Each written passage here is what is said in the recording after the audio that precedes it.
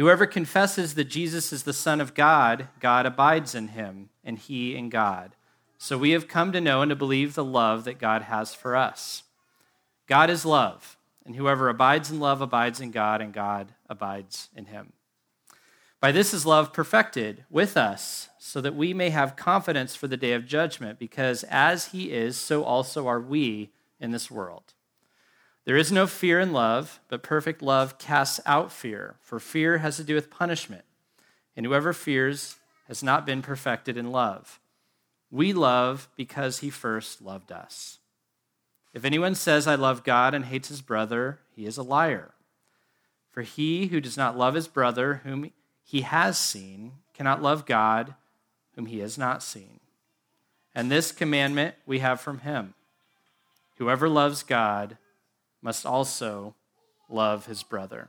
And this is God's word. Father in heaven, thanks for the chance to be here with these people.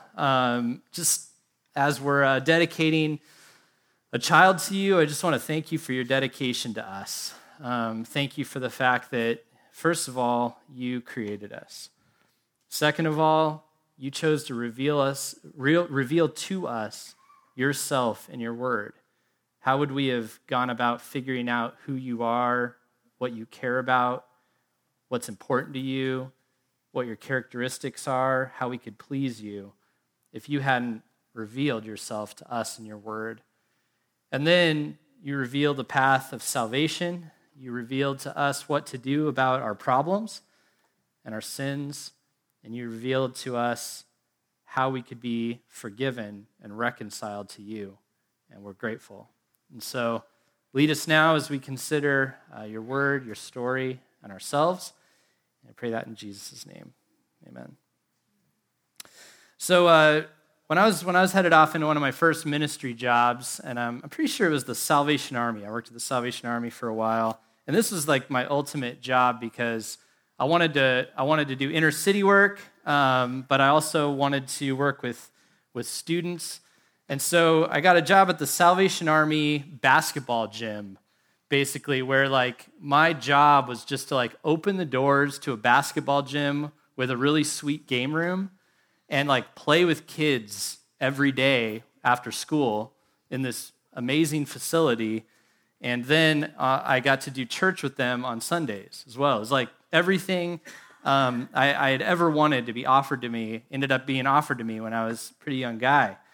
And I called up my best friend, Sam, and I was debating if I should take the job. I said, Sam, so there's this youth pastor, community center job that I could take, and can I do this? Should I do this? And he said to me over the phone, he said, dude, if anyone can do it, you can do it.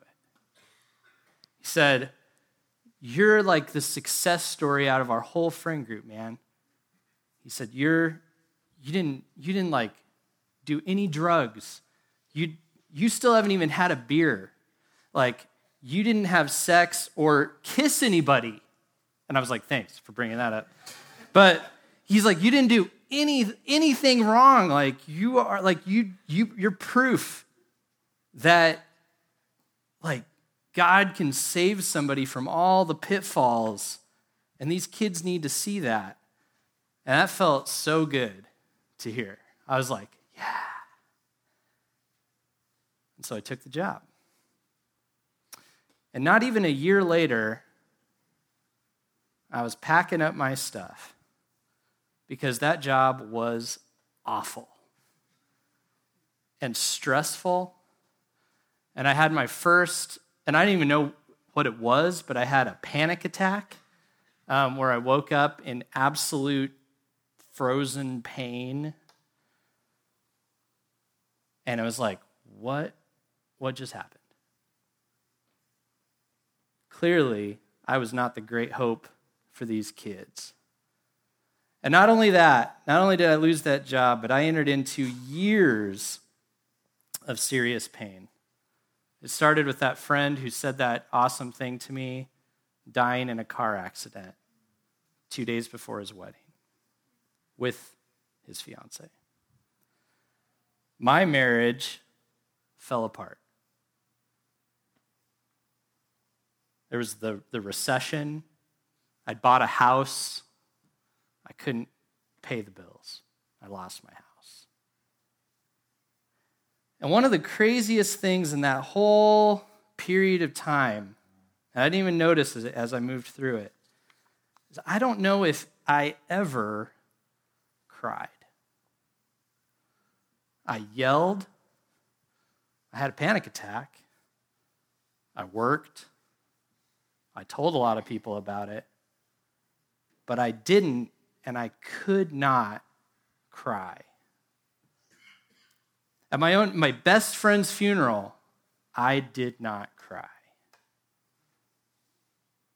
So you can imagine if I didn't cry when somebody else, or when I was experiencing that kind of pain, I couldn't cry over somebody else's pain or loss.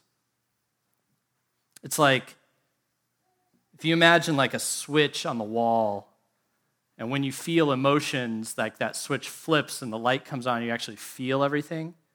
For me, it would feel like there'd be an event in which I knew that switch just got flipped, and it flipped, but nothing happened. I was just empty. I couldn't feel other people's sorrow. I couldn't feel my own. And so when you're going into ministry or counseling or leadership, this isn't a good sign at all. And what you do when you can't feel somebody's pain and you can't relate is you start to hurt people and you start to sin against people, and something needs to change. Now, see, the trouble I think we run into when we read a scripture, like the key one for today, because we read you a whole portion, and we're going through the whole book of 1 John, and Ray unpacked some of this last week. We're going to unpack more next week. But I want to dial in just on this one verse that says, we love because he first loved us.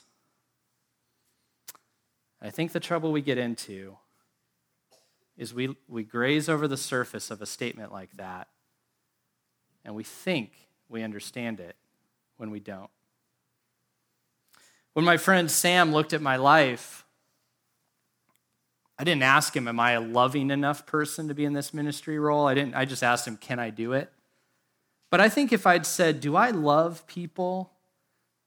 He would have looked at me and said, yes. He saw I wasn't committing any of the cardinal sins, right? I hadn't been drunk or whatever. Like, that stuff wasn't there. And so he was like, you're good. You are okay. You're the hope these kids have.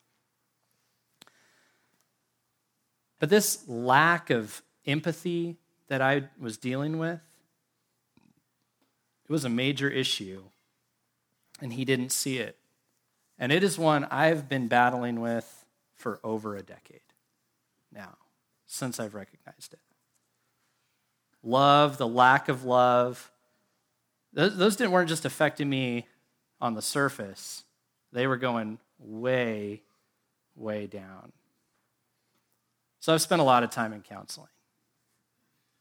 There's this iceberg photo, kind of like the one I'm going to have him put up on the screen.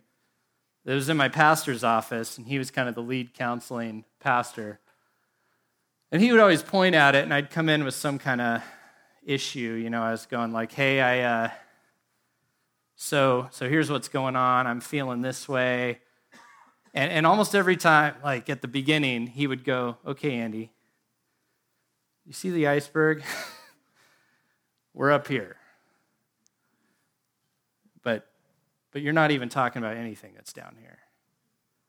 And, the thing with the iceberg is what manifests itself, what you see, when you're on a ship in the ocean is a little thing. It's like, oh, what a cute little ice cube. But underneath, it's massive. Absolutely massive. And most of our struggle with love is underneath the waterline. It was true with me. It's been true of everybody that I've gotten to know and walked with. So we want to apply a scripture like we love because he first loved us, and we want to look up top and go, oh, you're not killing people. You're not doing this crazy stuff. So you're fine. You're good. You're fine. We're not fine. The second thing is, I think what we want to do, and I think it's just because it's easier, is we want to deal with this in an unrelational way. I think what I wanted at that time, like when I started to go through all that trouble and I started to have to go into the counselor's office, is I wanted somebody to give me give me a name for this so I can figure out the strategy for this so I can be done with this. Name, strategy, done. That's what I wanted. And what I had to do was I started having to swim down and look at that mass underneath the waterline, and I started to have to do relationally difficult stuff. Or actually would open up my life to a person and let them respond to me and feel it. People I didn't want to do that with. With God, I think we often want to work things out kind of like a bargain or like a transaction, like I talked about a little bit in confession. I don't know if any of you have seen the show The Good Place. I've watched a little bit. I've got a ways to go. Sorry, I'm probably going to miss major. I won't even talk about it that much. But this show starts off with what I think the makers of the show knew were the going assumptions, like how do I get to the good place, which is like a heaven. I do good things. I'm a generally good person. And of course, if that's the deal, then the good place belongs to you. You worked for it. You deserve it. You found it. You got it right. You should be there. If you aren't there, it's not fair.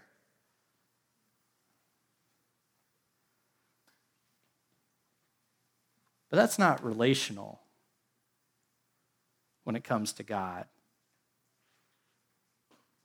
To apply a scripture like this, we love because he, which is God or Jesus Christ, loved us. This scripture is saying that our path to being a loving person is by experiencing love personally with God. That's how we become different. That's how we change. Another way I think we do this unrelationally, my buddy Pike put me onto this little label for it. We did a podcast together, and he was talking about all the people he knows who are really into spirituality and astrology. He said, those are solo missions. Yeah, that's right. Those endeavors are, I get to become connected to something that I've defined and created.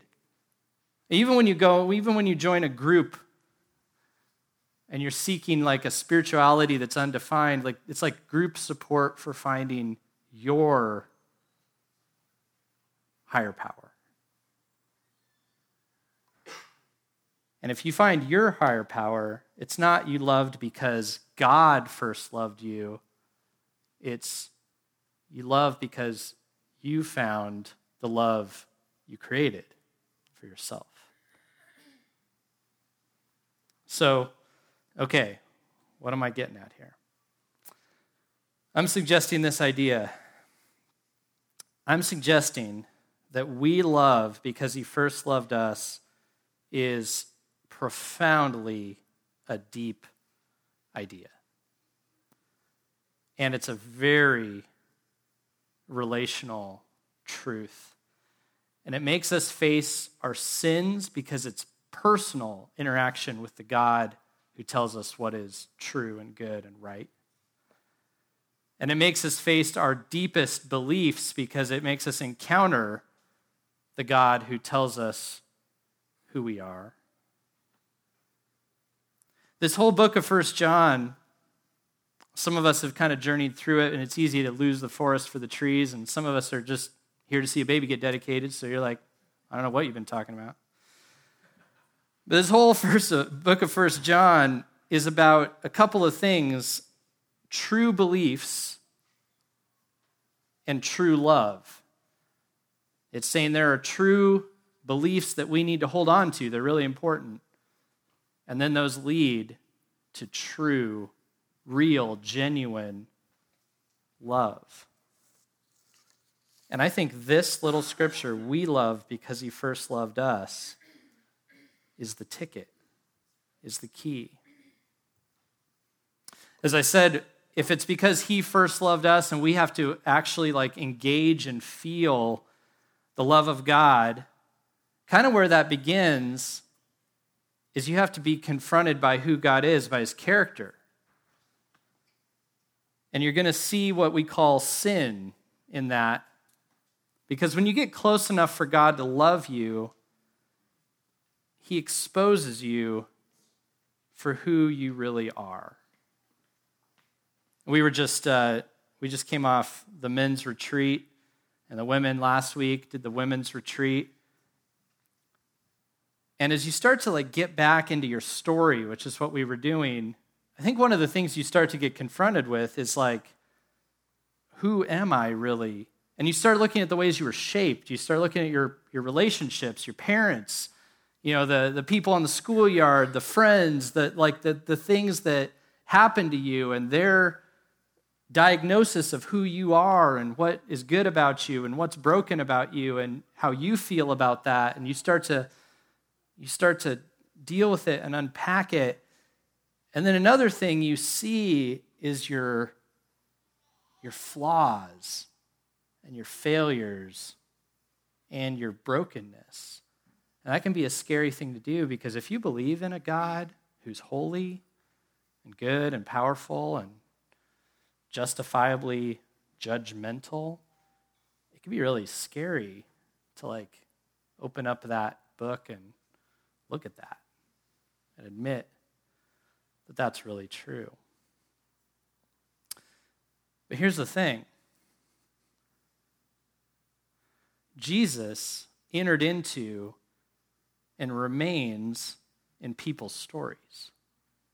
That's the only place you can get to know Jesus.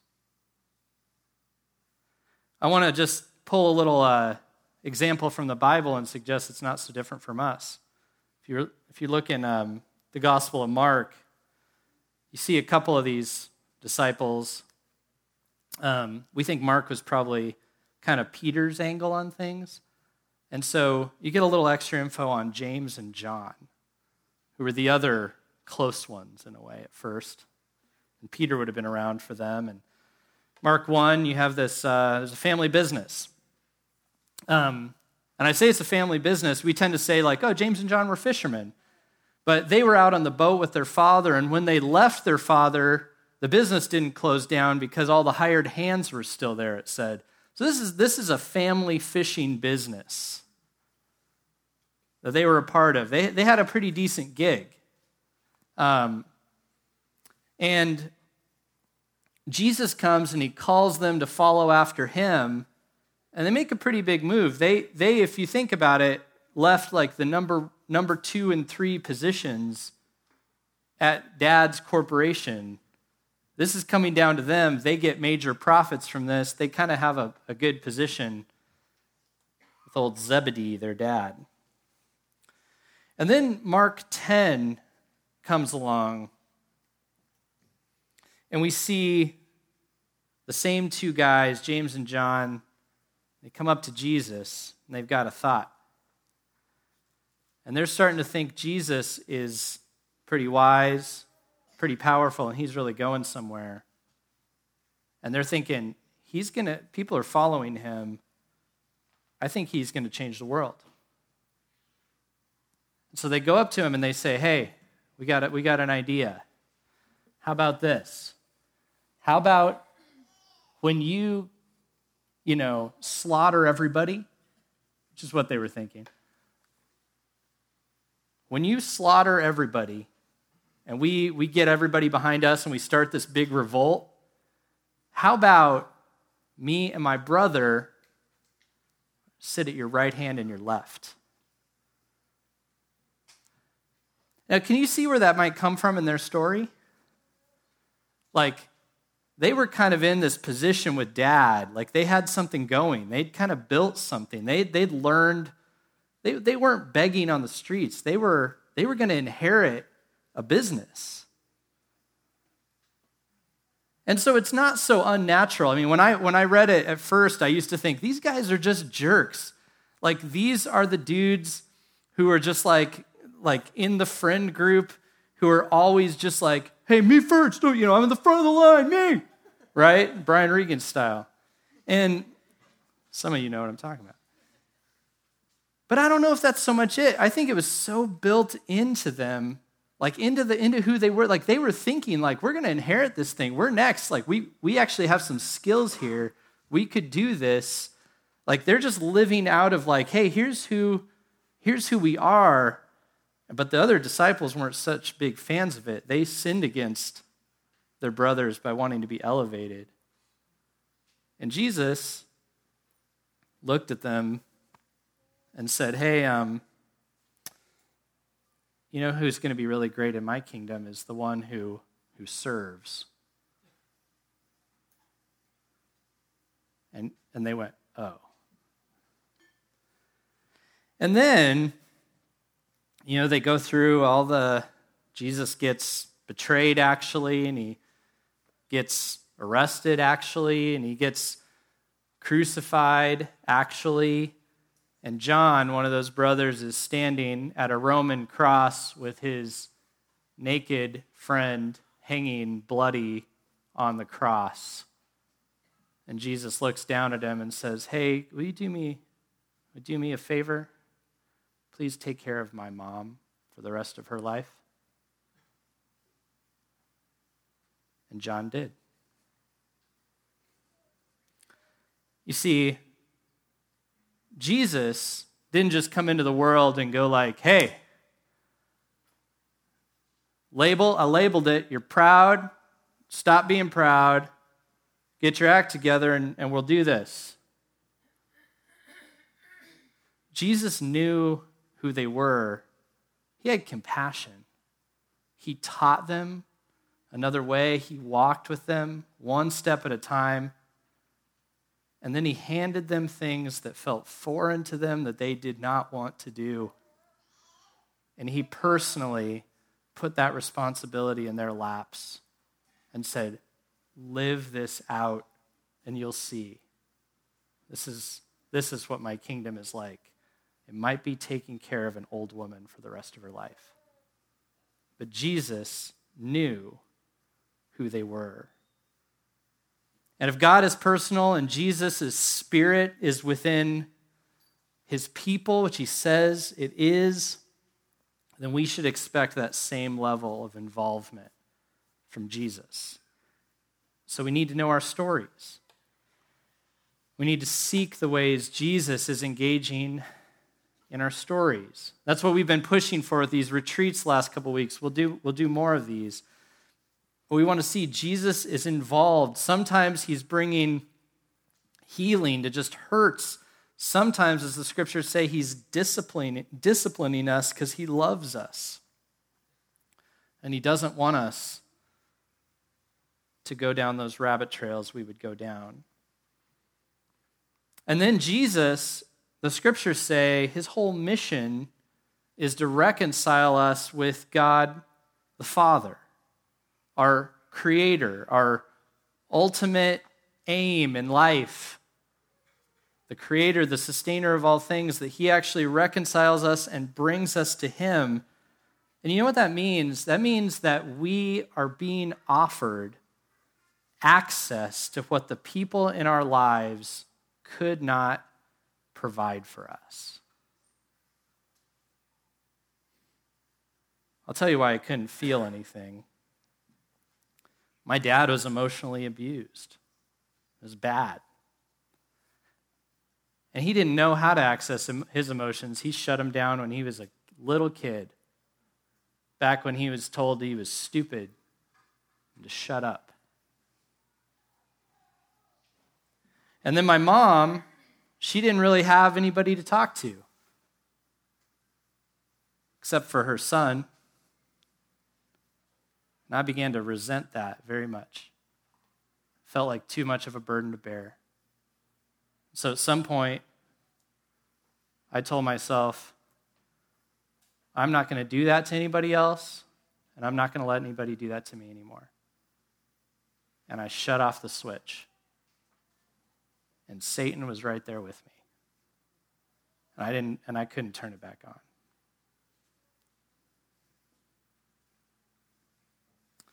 Now, God invited me into that story over a decade ago. And just last weekend, I was watching the Disney movie The Rookie. This is not that good of a film. It's okay. It's okay. And I'm watching this movie, and I played baseball as a kid. This was a thing, and baseball didn't work out for me. My rotator cuff just messed up, and I was going to pitch, and I was going to go to the major leagues, and this is what I was banking on. And then I got through middle school, and I had one bad coach, and my arm was starting to give me trouble. I didn't even play in high school. It died real early for me. And I'm watching The Rookie. And this guy who threw his arm out when he was young gets his pitching arm back and gets to pitch in the major leagues when he's in his, 40s? And I started crying on the couch when he ran out onto the field. Now, that may not sound like, that's just some people just do that. I don't do that. Okay? And you know what that means? That means 10 years of inviting Jesus into my story has changed something. The other day, I was listening to another pastor talk about his kids who are dying. They're both going to die. They have a rare disease. And I started to feel that inner feeling when I can't feel somebody else's pain, which is a thing. And I employed this little tool in my toolbox, which is just that I try to imagine something that I can relate to it might be like that. And so I imagined my daughter and what it would be like to know that every day she was dying more and more and more. And I began to feel something. So after 10 years of walking with Jesus in this, something is beginning to change. I'll tell you how it's happened. First of all, it's been acknowledging the things that have caused me pain. I'm kind of offering some of that to you. And seeing it and feeling it with God and with other people. That's been really hard to do, but really, really important.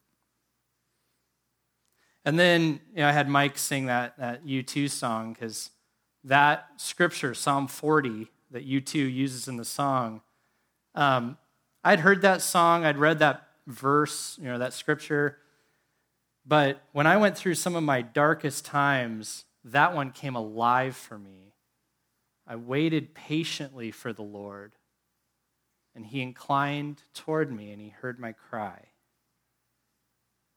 He raised me up out of the pit and out of the miry clay. And then the way U2 says it is, I will sing a new song. And David the psalmist says, many will see and many will hear. And what I discovered in that psalm is that David, who had sinned against others, and he had a broken story, and he did some good things, and he'd made some huge, huge mistakes, that he recognized that in time, and he had to wait patiently, that God lifted him up out of this mucky pit of, think of wet caliche clay. like thick, pasty, nasty stuff. And he pulled him out of that pit. And he began to sing a song of praise, he says in the psalm, to his God. And then he gave him a ministry to other people where many saw not David's great life, but God's power to save somebody. And he gave him a ministry that he was able to share what God had done, not what he had done. I'm not giving you a complex idea here. Look at your pain. Put it before the Lord. Put it before other people. Let them see it and speak to it and weep with you.